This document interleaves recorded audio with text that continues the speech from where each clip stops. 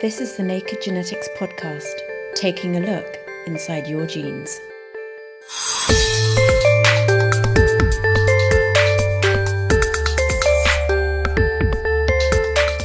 This month, we bring you a bumper edition packed full of all our favourite bits from the past 4 years. Remember this classic moment? And there's some evidence that having a lot of very attractive subordinate males actually pulls more females in, but they never mate. So they never try and push off the dominant brother. Because this is like a wingman, basically. Well, Wingmen. literally. Wingmen, exactly. Yeah, it's this really bizarre system, and I had no idea this was going on. This is the Naked Genetics podcast for January 2016 with me, Dr. Kat Arney, brought to you in association with the Genetics Society, online at genetics.org.uk.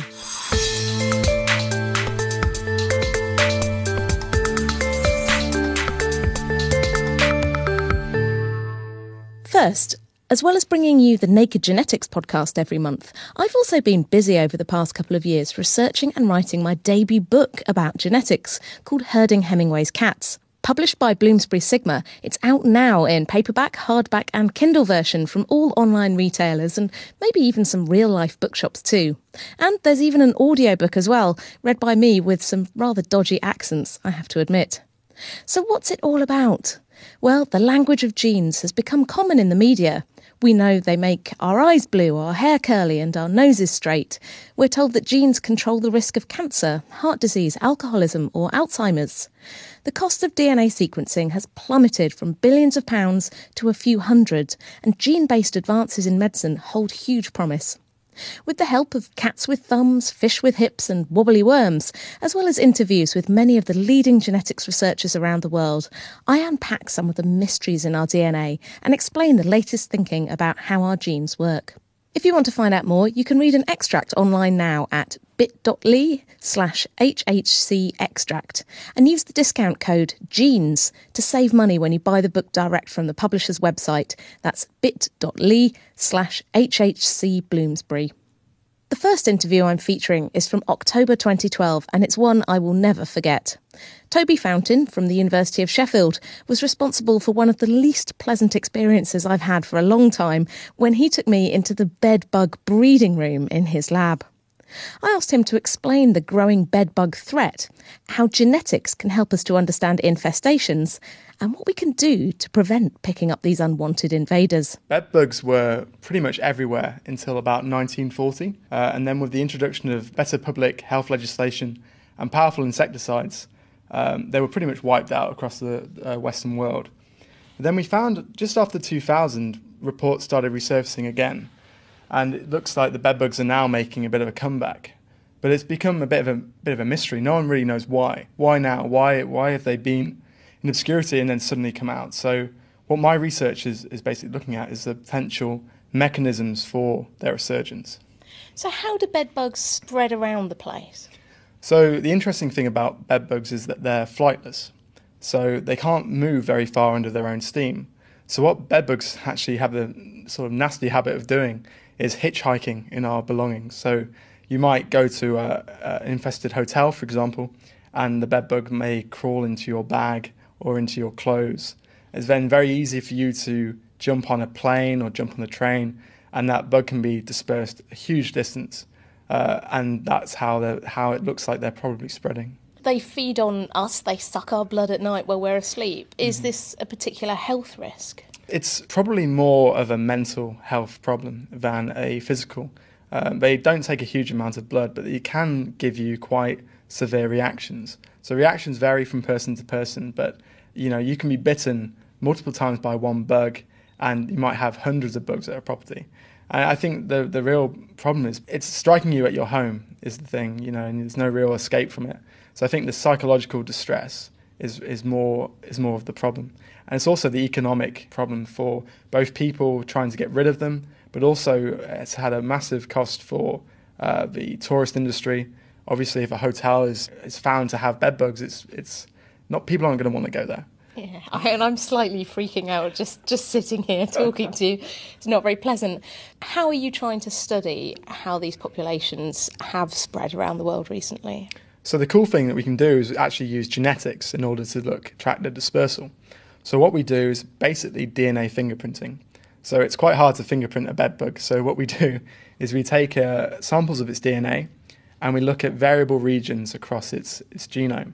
We can then compare different individuals at these variable regions, and we can come up with an idea of how related the individuals are. So, for example, if we find, you've had a bedbug infestation at a hotel, we can genotype the bugs from there, and then also genotype a bug that you may have thought that you've brought home. Then we can match them and see how likely it is that they came from the same place. So this has a lot of practical applications because it means that in lawsuits and other things like that, we can prove that bugs have likely come from a hotel. So it means that people aren't getting wrongfully sued for it. So obviously a bedbug is very small and humans are very big and they don't drink a lot of blood. Why do they need to disperse if they've found, a nice place where they can live, where there's lots of humans? Why do they feel this need to travel the world? So we've been looking at a few possible answers to that. So one thing we looked at whether inbreeding was playing a role. So a lot of animals will actually disperse to move away from their brothers and sisters in order to avoid mating with them. The other possibility is that it's actually a lack of space. So what looks like to be the driving factor is actually that bedbugs don't actually live in the bed a lot of the time. What they'll do is they'll live in small cracks and crevices surrounding the outside of the bed. And it looks like that these cracks and crevices actually have a certain capacity.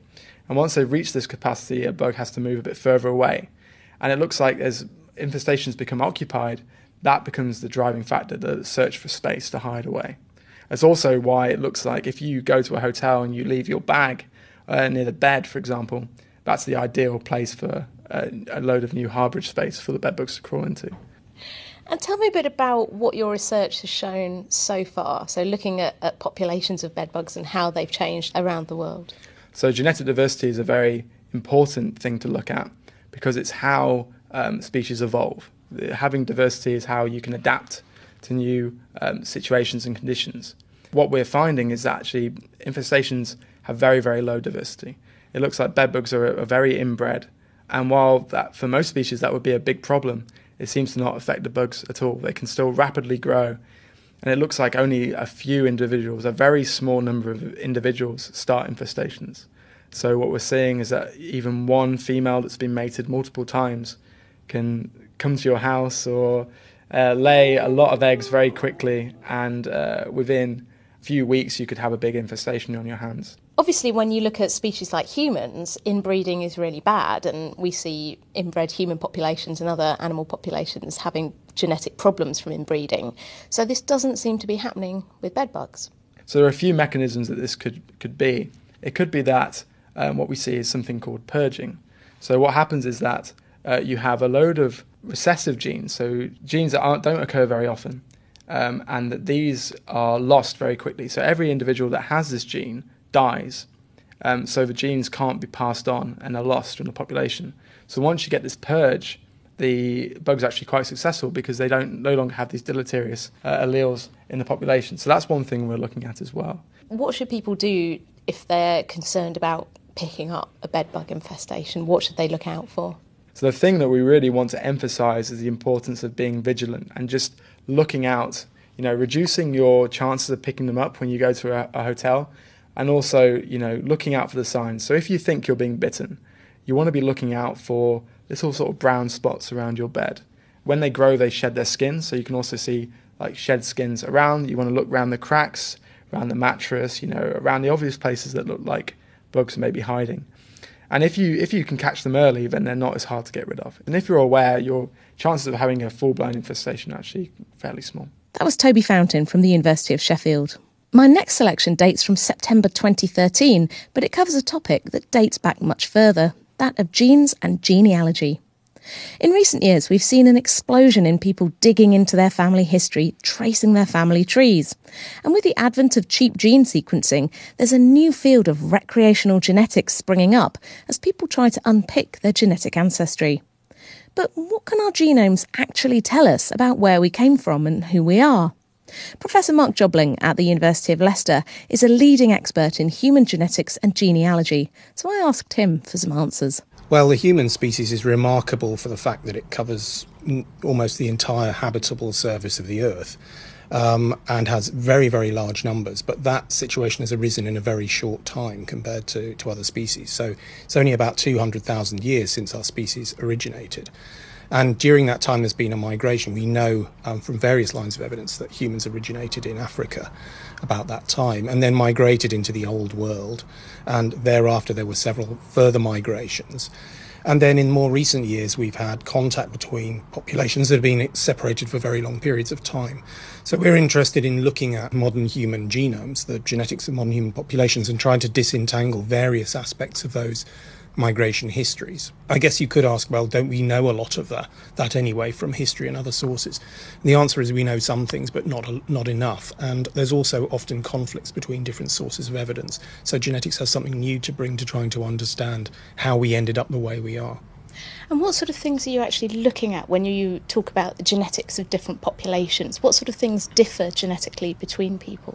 Well, the first thing to say is that people are all very, very similar to each other indeed, and that's an important thing to stress. We always talk about the differences, but in fact we're 0.08% different. We are a very uniform species. So we focus on the very small number of differences. Beyond that, we look at differences between populations in order to try and to understand when particular groups of people moved from one place to another.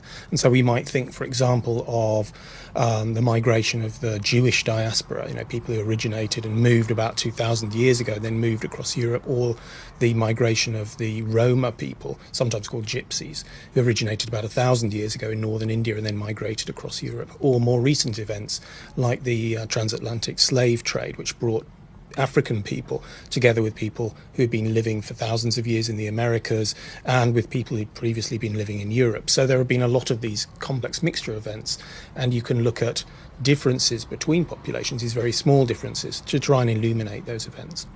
And what sort of things can you tell? What sort of resolution can you get? Can you tell, for example, that a whole bunch of people all came from one family, one starting person, for example?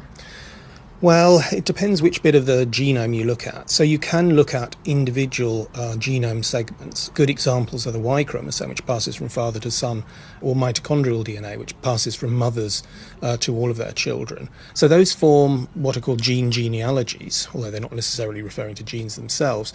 But you can look at the pattern. You can form a family tree of all of those sequences in the world and look at the pattern of those in different populations. So that has some advantages in that it's rather simple to understand, but some disadvantages because, as you said, you're looking, in the case of all Y chromosomes, at essentially one pedigree, so that all modern Y chromosomes descend from one single man who lived at some point in the past.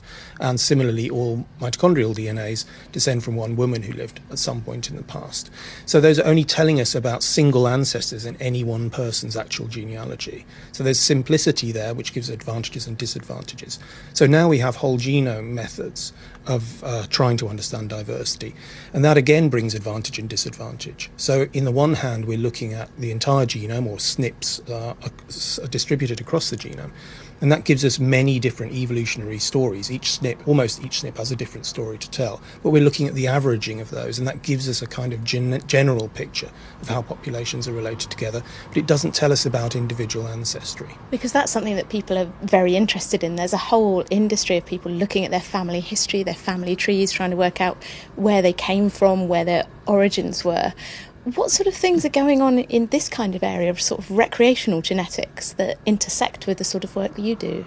Well, you're right to say that people want to know where they came from or where their ancestors came from. And there's a big problem there because each one of us has two parents and they had two parents each and so on back in time. So if you go back just a few hundred years, the number of notional ancestors any one of us had is much greater than the current population of the entire planet. So we have many ancestors in common, which explains why that number thing happens. But at the same time, for any one of us to say, well, where did my ancestors live, say, 1,000 years ago, is a meaningless question, because they must have lived in many, many different places. So the simplest and most accurate answer to that question is everywhere. So there's a tension there between the public wanting this kind of ancestry story, this sort of who do you think you are story about their genealogies, and what genetics tells us about ancestry, which is that it's complex, multifaceted, and we have many ancestors. So again, that's why there's been this focus going back to mitochondrial DNA and Y chromosomes. That's why those have become such a focus, because there really is a single ancestor at some point in time that you can point to and says, this man is my great times n grandfather, or this woman is my similar grandmother. And there's a great attraction to that. What it leads to is a focus on those two kinds of ancestors, the patrilineal and matrilineal ancestors, simply because they're easy to understand and think about. But they're no more special than any other of the ancestors that we would have had at that time. They're just the ones we can spot. They're the ones we can spot, exactly. And I think that there's burgeoning in the number of companies doing genetic ancestry testing, and I think some of them, they try and oversimplify things such that they're saying something about somebody's ancestors from a single lineage, and that's a bit of a slightly misleading thing to do, I think. So given that you're very well known for working in the area of genetics and population studies, do people often contact you with questions about their family history, about their genealogy? What are the most common things that people ask you about? Yes, we do get a lot of queries, and some of them are quite surprising and amusing. So there's a strong desire among men in particular to be connected to the Vikings in particular in the past. More broadly and seriously, we get quite a lot of questions from people who phone up or send emails about events in their own family history. And particularly common is people who've found they've been born by artificial insemination by donor, so they have no information about their father, or people who turn out to have been adopted, and again there's no information. And finally, have you had your genome analysed in any way, and what did you find in it if you did? Well, not very comprehensively. No, I act as a kind of control DNA sample in every experiment that's done in the lab. So I know my Y chromosome type, which is called I1A, and it's one of the ones that people regard as a Scandinavian lineage. So that much I can tell you. The rest of my genome I can't really tell you anything about. I've showed a surprising lack of interest in my own genome, given that what we do is work on everybody else's. That was Professor Mark Jobling from the University of Leicester. Another interview that's stuck in my mind is the chat I had with Professor Judith Mank from UCL on her work about the genetics of sex determination. Genetically speaking, our human species is broadly divided into male and female, determined by our sex chromosomes. XX for females and XY for males, although there are people whose chromosomes don't strictly conform to this for various reasons. But the way that we humans do sex, at least on a genetic level, isn't the only way to do it. I started by asking Judith what, biologically speaking, do we actually mean by sex? So sex can be two things. So it's the act of it's called syngamy, so the combination of eggs and sperm. But related to that, so what we study is the evolution of sexual dimorphism, so how you get separate males and females. So males and females often look different, they act different, and that's what we study in the group. A lot of us are familiar with the idea that humans have an X and a Y chromosome if you're a man and a XX if you're a female. Is this the only way of doing it? No, there's a million different ways. So there are a lot of fish that actually flip partway through their life. So they start out as one sex, and when there's some sort of cue, they flip to the other one. Interestingly, it seems that within a couple hours of the cue, their brain starts changing. So they start acting like the other sex, and it takes about 3 days after that for the gonad to follow. Their body completely changes as well to the other gender. Yep, and they start reproducing within about 3 days as the other sex. There are a lot of animals that are XY, like mammals are, but with different sort of independent X and Y chromosomes. And we study in the group, we do a lot of work on birds, which are Z and W. So in that case, the male has 2 Z chromosomes, and the female has 1 Z and 1 W. So the W is quite similar to the Y that you see in humans. Now, this seems quite strange that there would be so many different ways of doing this in the natural kingdom. How has this arisen? That's actually the big question of the moment, to be honest. So no one really understands how something so fundamental as how you determine sex changes. The only thing that we do understand is that this old idea of conservation. So you've got the same sex-determining system in most mammals, you've got the same system in birds, you've got the same system in fruit flies. That idea that sex should be conserved is clearly not true. So you've got some systems like fish where within populations you've got multiple mechanisms of sex determination, and it changes very, very quickly. That seems to be much more common. If you're going to have sexual reproduction, you need a male and a female, or, two different things to make it work, and producing eggs and sperm. Are there any inklings of maybe how these kind of mechanisms, the sex chromosomes, have arisen, at least in some of the animals or some of the creatures you studied? So there's a lot of theory. Not a lot of it has been really well proved, but most people think that if you've got a gene that determines sex, so say a gene that makes you male, and there could be several different genes that might predispose you toward being male, but if that gene is linked, is physically very close to another gene that confers some male benefit, so if you have both of them, you're both a male and you're a very fit male, you're a good male, then that sort of sends you along the path to having a Y chromosome.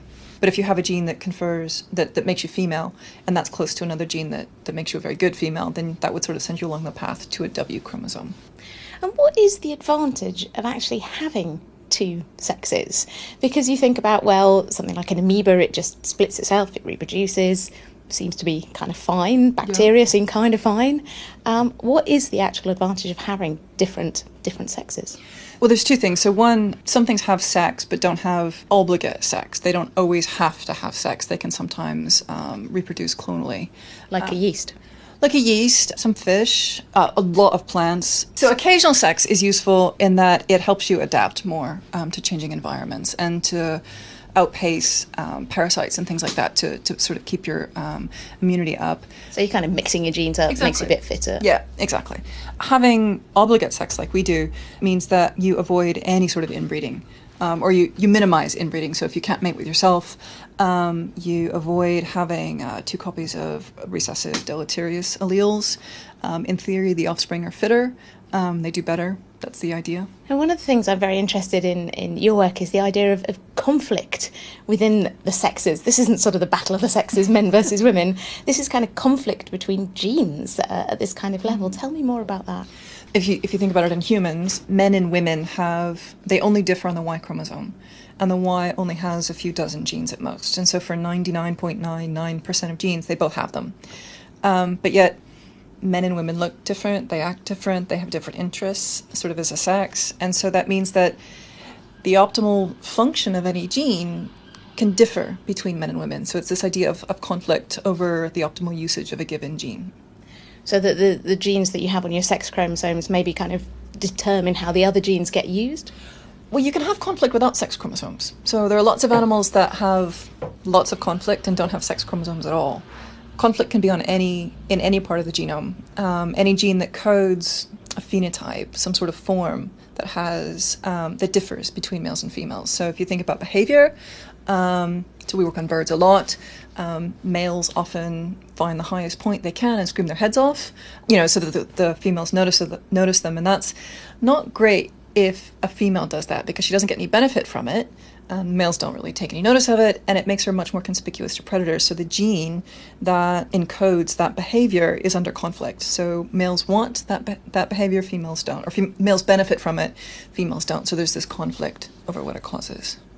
And do we know anything about what helps to kind of establish which way you go with it? Is there a role of hormones? Is there a role of the environment? Anything?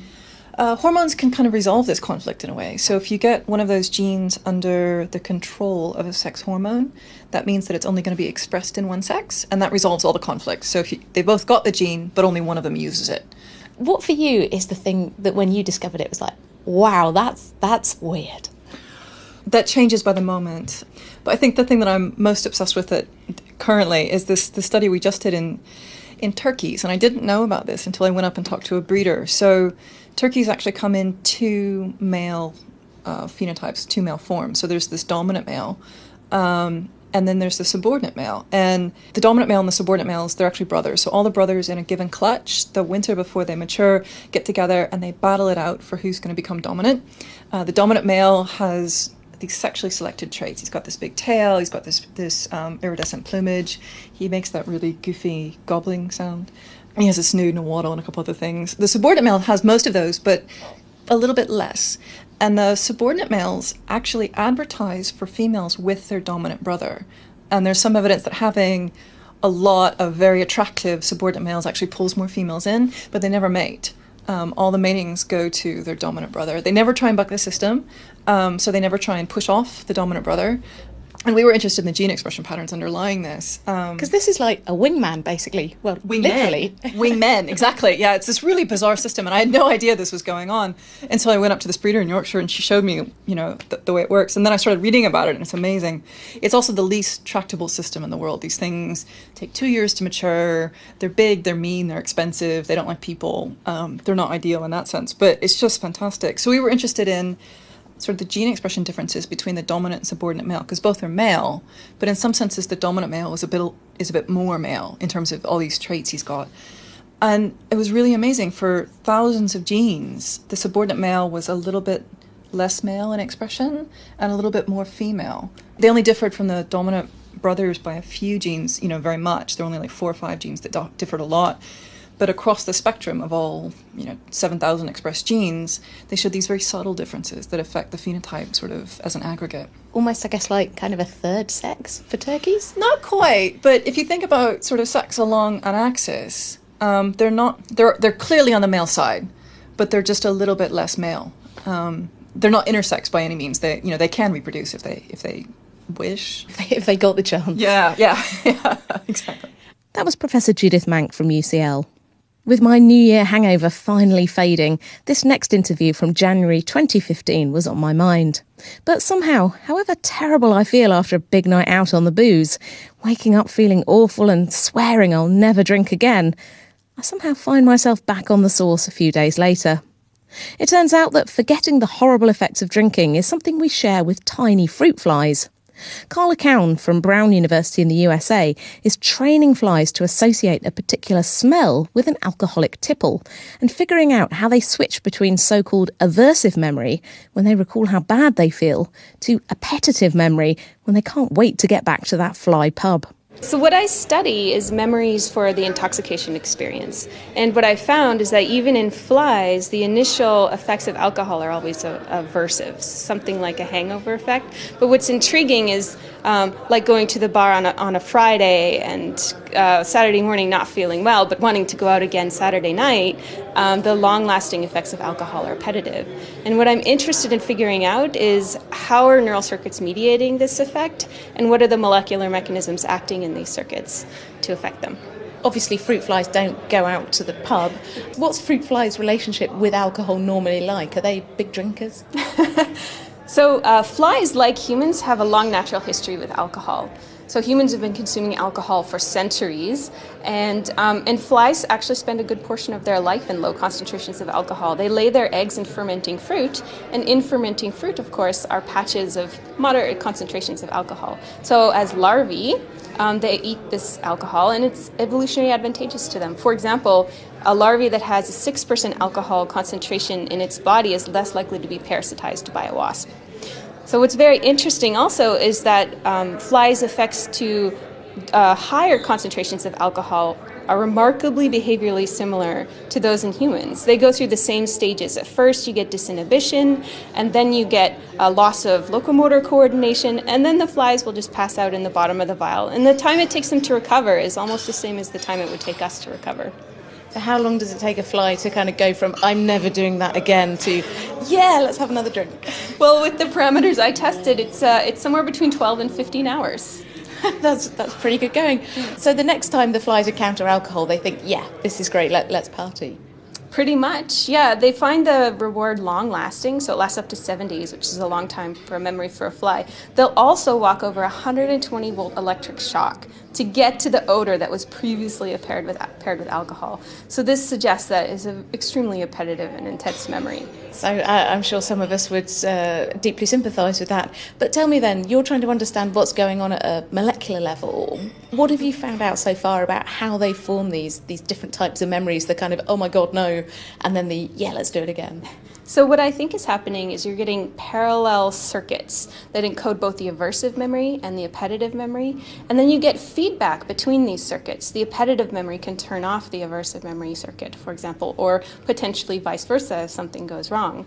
And I'm interested in figuring out what inside of these neurons is affecting it, and one of the molecules that I looked at is a regulator in the Notch signaling pathway. Notch is really important for maintaining long-term memory. So we're trying to figure out how alcohol affects this to potentially result in aberrant memory formation.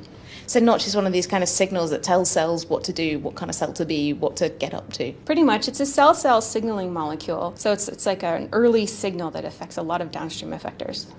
So now you're kind of starting to understand some of the molecules that are involved in these different types of memory, and how the yes, let's do it overwrites the oh God, never, never again kind of thing. How are you going forward with this? And do you think that there are maybe similar mechanisms at work in human brains? So I absolutely do think there are similar mechanisms affecting human brains. Notch signaling is actually one of the most well-conserved signaling pathways. It's been studied for over 100 years in flies now. And biochemically, things work extremely similarly. And I'm interested in figuring out how to target different types of Notch signaling changes to different kinds of brain regions. And I think this will be extremely informative for developing pharmacological treatments. There are currently treatments for cancer being developed for drugs in the Notch signaling pathway, and I'm hoping that I'll be able to perhaps use some of these drugs to treat addiction-related disorders. And could you make an anti-hangover pill? I'll tell you what, I'll work on it. I think more realistically, what we'll probably try to do is decrease the really strong appetitive memories by enhancing the aversive memories so that people don't crave alcohol quite as strongly. Carla Cowan from Brown University in the States. As well as bringing you interviews with some of the most fun and fascinating genetics researchers around the world, I'm always keeping an eye on the latest news from the lab. And although it's a few years old now, this news chat with Nell Barry from back in July 2012 still makes me smile. The first one that we thought was exciting was a really interesting study looking at the evolution of music, and this was published in PNAS, and it was led by Robert McCallum and Armand Leroy, who I hope I pronounced his name right. Leroy. Something like that. Oui, from Imperial College. And what they've done is essentially they've got some random sections of, I guess you wouldn't even call it music, just notes, random notes put together. And they're getting people to select them on the basis of what they like to hear, what sounds the most pleasant. And then they're getting these little selected bits of music to mate together and make babies and make new music by just randomly combining bits in the tune. And they're going to see if that can lead to music evolving over time, which is very interesting. So we can listen to a bit of this. So we've got some of the tracks, the Darwin tunes as they're called. So here's the first track, Generation Zero. So these are just randomly generated noises.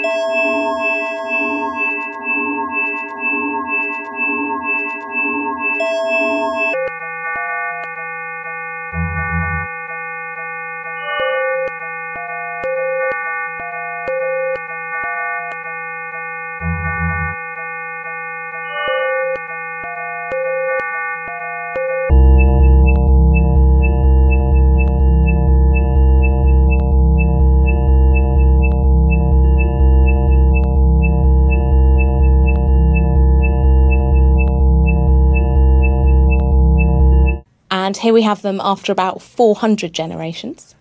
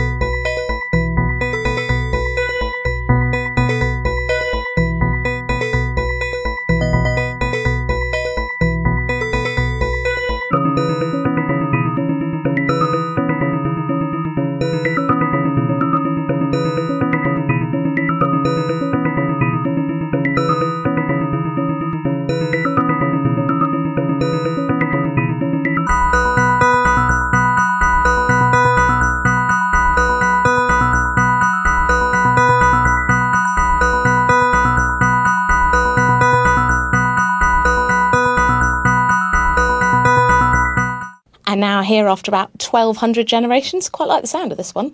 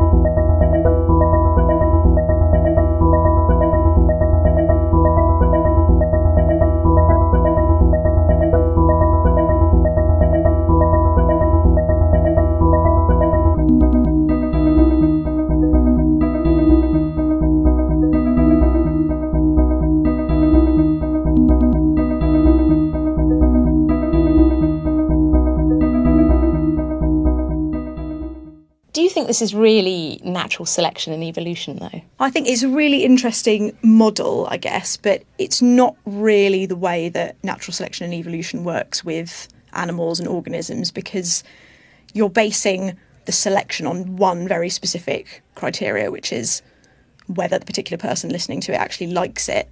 And in reality, if you're looking at an animal in its environment, there's all kinds of other things that will act to select whether it's fit for that environment or not, I suppose. And also, this isn't really over a long period of time, because you'd normally look at how the environment changes over time. What does that do to the organisms within it? Exactly. It's a very split-second thing, you know, do I like this, do I not?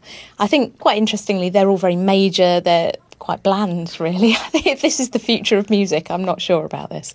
No, it definitely sounds kind of like something out of Pac-Man, maybe. And I mean, I like it from that point of view, and it does sound like real music, I suppose, but it's not going to set the world on fire anytime soon. No. Something that may well set something on fire is a story that I saw in the Journal of Neuroscience, and this is from Marco Bortolato at the University of Southern California, and this is looking at the genetics of rage. This is an absolutely fascinating story. What have the researchers been up to here? Yeah, I really like this one because I can definitely identify with, extreme rage at some points in my life. But you look so calm and peaceful all the time. No, I definitely have that feeling occasionally where you just kind of snap and you get really mad. And perhaps this is telling us a little bit about what might be happening in the brain, especially people perhaps who have a real problem with controlling their rage and just can't manage to control it at all. They're looking at a specific receptor which they think might be malfunctioning and over-functioning perhaps in people who are very hostile. And they've looked in mice. So this is really early stage stuff, but they found this receptor is faulty in mice that are very, very hostile. And they think that this could have something to do with the same process in humans, perhaps. So maybe there could be a way we could fix the function of that receptor, return it to normal, and could that help us treat people who have real rage problems, maybe? We're not talking about people who, like you, just get a bit of a strop it's not on. Just getting a little bit angry. It's more like kind of serious problem with rage, isn't it? The other thing that struck me reading this is it's one of those studies where you're looking at a tiny part of what the brain does. And it's really interesting and it's telling you something, but it really needs to be part of the whole thing. And when you're looking at things like behaviour, it's usually not as simple as switching one thing on and off and switching that behaviour on and off, because there's so many different aspects to it. And they talk about risk factors as well. So the way you're brought up, the kind of environment you live in when you're a child has a big effect on the type of rage response you might have to things. So that's really got to be taken into account as well. So it is really early days, but it's interesting to see how these things are similar in mice and humans always, I think. I'd love to see a mouse with rage. You can see videos of angry rats on the internet that I've seen. They've done some like selective breeding, and you get really, really angry rats that just attack people just on sight. More than angry birds who just attack pigs.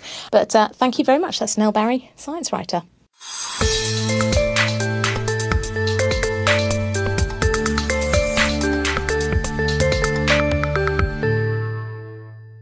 You're listening to the Best of the Naked Genetics podcast with me, Kat Arney. Still to come, we'll be revisiting a big-bottomed gene of the month and finding out whether being a great astronaut is in your genes. But first, it's time for a whiff of nostalgia from February 2014. We all know the old joke, "My dog's got no nose. How does he smell? Terrible." Cheesy jokes aside, smell is one of the key ways humans and other animals sense the world around them. Stuart Firestein, Professor of Biology at Columbia University in New York, explained to me how our sense of smell works and why it's so important. So it's quite a remarkable sense to begin with, one that in humans we underestimate. There's generally this idea, I think, that people have less of a sense of smell or less dependence on smell than many other animals, that we're not as good at it. Actually, that's not quite true. We're quite good at smell when you test us carefully. The biggest problem with our sense of smell, it turns out, in fact, is that we walk on two legs.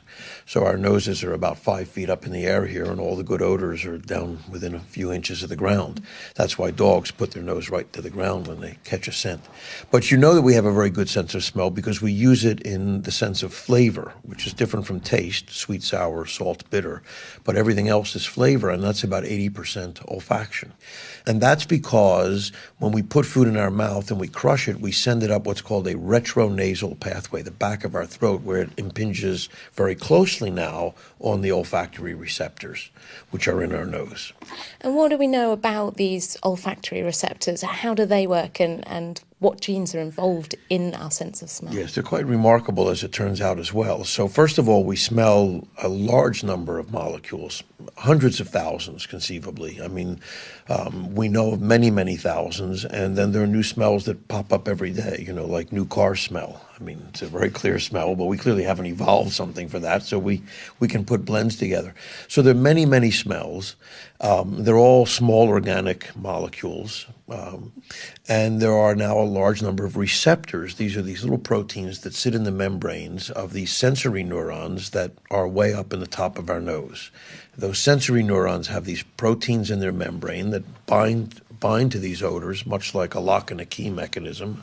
And then when they bind to this receptor, it depolarizes the cell, we say, changes the cell's voltage, electrical characteristic, and that signals the brain that this receptor has located a particular molecule, which is now an odor, and the brain somehow or another interprets that to be a banana or a pear or a pile of dung or whatever it might be that the chemical is coming from. The receptors themselves were first discovered as a large gene family by Linda Buck. And what was remarkable about the discovery that made it worth a Nobel Prize, perhaps, is that it turns out to be an extremely large family of genes, indeed the largest family of genes in our genome. How many are we talking about here? Well, so in most mammals, we're talking about something in the range of 1,000 genes. To put that in some perspective, we now think, having sequenced the whole human genome, that the typical mammalian genome is maybe 25,000 genes. So now 1,000 of them are devoted to your schnozola here, your nose. You know, that's remarkable. That's 2% of your genome, between 2 and 5% of your genome devoted to your nose. So in humans, it's a little bit lower number. We actually have the 1,000 genes in our genome, but about half of them seem to be what we call pseudogenes, which means they've mutated in such a way that they're no longer probably capable of making a functional protein. And so we get by on, let's say, 500. And the next largest family of these receptors are the ones for serotonin, very important in psychological illnesses and things like that. And in the serotonin family, there are 15 genes. Wow. So compared to 500 for odor receptors, or 1,000 if you're a mouse. So what do we know about how cells in the nose choose which odour receptor they're going to go with? How do they choose which one to switch on? Yeah, this is probably the biggest question in the field right now. It's a remarkable observation that we know, but we have no idea what the mechanism is. And the observation is that each sensory neuron, you have about 10 million of them in your in this little tissue in the top of your nose. Each one of these sensory neurons goes through the genome somehow and picks one of those genes. And all of the proteins that it makes, which are millions of receptors, are made from that one gene. So each cell is devoted to one particular receptor and therefore one set of odors, whatever odors that receptor binds. Not only are they, we say then, monogenic, that they've picked one gene from, let's say, the 1,000 possible genes that are spread all over the chromosomes. They're located on virtually every chromosome. So somehow or another, this cell has picked one gene. It's remarkable that mistakes don't seem to get made. I mean, a cell really does seem to pick this one gene and express all of its receptors off of that gene for its entire lifetime. What do we know so far about what's controlling that choice and how these decisions are made and how the genes are picked and switched on? Almost nothing. Actually, I could say nothing. We could leave the almost out. There have been many theories. We've tried many things. Many laboratories have tried many things, but we haven't really got a very good handle yet on precisely what it is that's controlling them. It's thought to be probably some feedback mechanism. We do know this. If a cell chooses a pseudogene, one of these genes that's no good, that doesn't make a good protein, it will turn that off and go back and pick another one. And then and it will presumably continue doing that until it finds a gene that makes a good protein and does so. So the thought is, well, it must have something to do with a functional protein and then some feedback that says to the cell, okay, you found a good protein, turn off your gene choice mechanism and stop whatever you're doing. Just make this protein. But we've never found that signal. So the answer really is we don't know. There are lots of ideas, but we still don't know. It's a big question. It seems a very, very mysterious sense. What do you still really want to know about it? Still, there are quite a few mysteries about it, that's true. We don't know really why it has such a strong effect on memory. The wiring in the brain is a bit unusual, I will say, for a sensory system. It doesn't go through a piece of the brain called the thalamus, which all other sensory systems do. We don't know what that means. I'm just stating a simple anatomical curiosity. We have no idea if that's meaningful or not meaningful or anything. The memory business is quite curious. I should point out that the memories that are evoked by olfaction always have a strong emotional content. So you remember the first day of school or a first lover, or last lover, or something like that, But or grandmom's house. But it's not like you smell something and remember a page of text or an equation or something useful. Unfortunately, yes, yeah. Right. That doesn't seem to work. So there are always these emotionally tainted or strongly emotional memories. And we're not quite sure what that means either, but that's an observation that we find with them. They certainly govern a great deal of our feelings about things in very subtle ways often. I mean, people are always interested in pheromones and things like that, something you can spritz on yourself and you'll become super attractive to. But I will say, for example, that olfaction can have very strong negative effects in interpersonal relations. So you can meet somebody, find them quite attractive physically, then you talk to them and now they're even more attractive intellectually and socially and all the rest of that. And then you finally kind of get up close to them, for the first kiss or something, and they have some off odor and that's it. Whiffy, yeah. It's over, right? And you'll never get past that. I don't care how good all the rest of the stuff is, you just won't get past that. So we're very strongly attuned to that sort of thing for sure. That's when you'd like to unravel the scent of a woman. Yes, that would be fabulous. And put it in a bottle. Professor Stuart Firestein from Columbia University. For my final interview, I've picked this one from July 2012 with Dr. Tiffany Taylor from the University of Reading. She and her colleagues are busy manipulating bacteria and putting them through their paces to see how they evolve in the face of considerable challenges. I am an evolutionary biologist and I'm interested in experimental evolution. So what that allows you to do is it allows you to, using microorganisms or fast replicating organisms, it allows you to follow evolutionary processes happening in real time. Because normally when you think about evolution, you think about millions of years, populations, stuff takes a long time. Give us an example of how many generations you can get through in what sort of time scale. Well, that's the fantastic thing about bacteria is that they have a generation time of approximately 20 minutes, so you can get through vast amounts of generations very quickly, and the population densities can reach huge scales in a very small space, so you can keep large libraries of all sorts of mutants, and you can grow them up. And a great thing about it as well is that you can keep these these mutants in suspended animation just by freezing them, and then this allows you to compete evolved and ancestral strains together and get sorts of measures on like competition and fitness in different environments. Can't even imagine doing that with humans. We dig up some Neanderthals and have a fight with them. Absolutely, yeah. It's essentially what you're doing. It's looking at survival of the fittest between, like you say, fossils and highly evolved species, and then letting them compete and fight and seeing who wins. What are you particularly looking into? Well, at the moment, I'm looking at the evolution of the novel genetic code. So what that means is that we're getting a bacterial cell, we're changing the code in some way, and then seeing how the bacteria can evolve and adapt to this code over time. You're talking about changing the genetic code. Does this mean you're changing the DNA or something else? The way that the genetic code is read is in triplets. So the genetic code is made up of different letters, and each 3-letter codes code for a different amino acid. So, for example, ATG is going to code for a specific amino acid. So if we change what that triplet code codes for, so it codes for a different amino acid, essentially you're forcing the bacteria to read its genetic code differently. And so you change it and then they have to figure out what on earth to do with it. Exactly. Then all we're going to do is let them evolve over time just by transferring them to new environments, and just then go back into the genome and have a look at what mutations have occurred to allow them to adapt to this new code.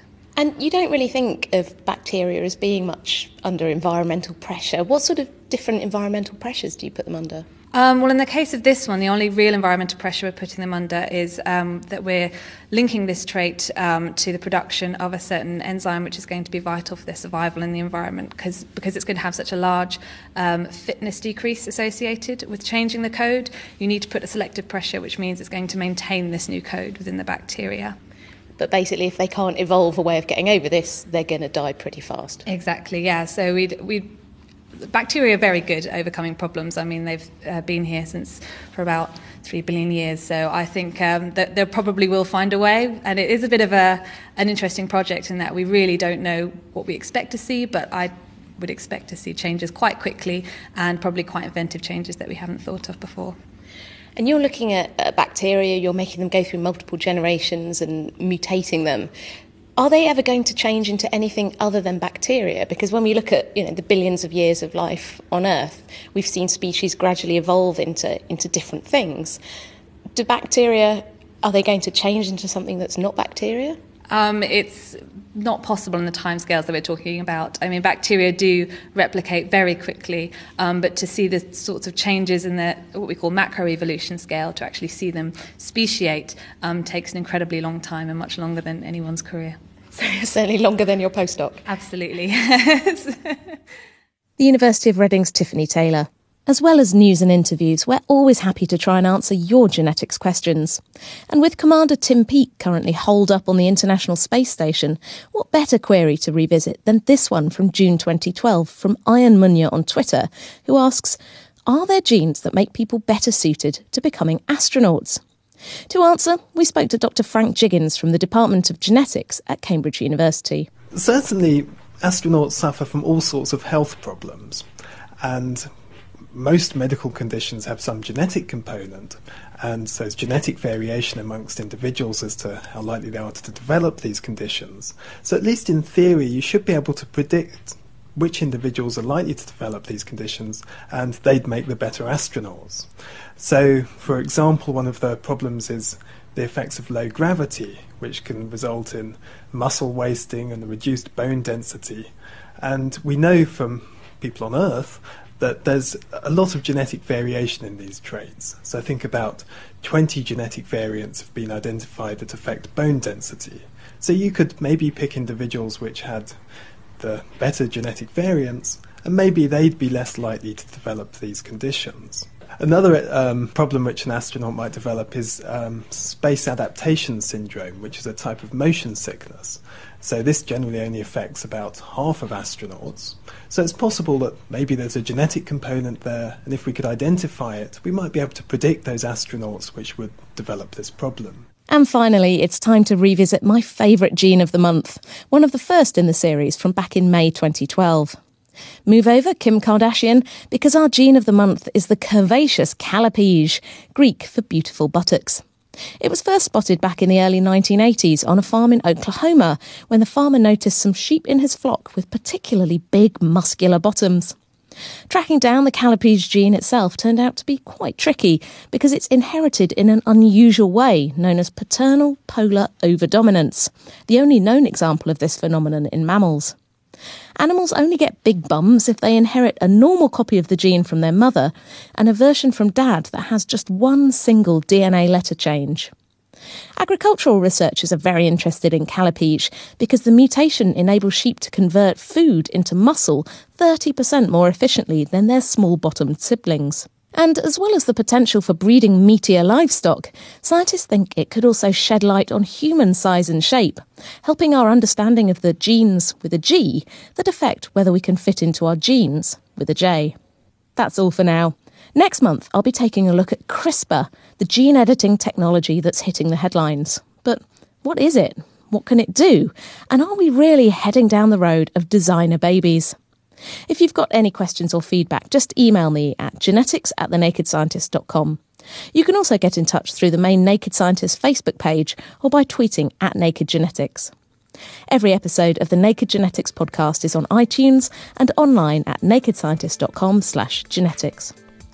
The Naked Genetics podcast is brought to you in association with the Genetics Society, online at genetics.org.uk.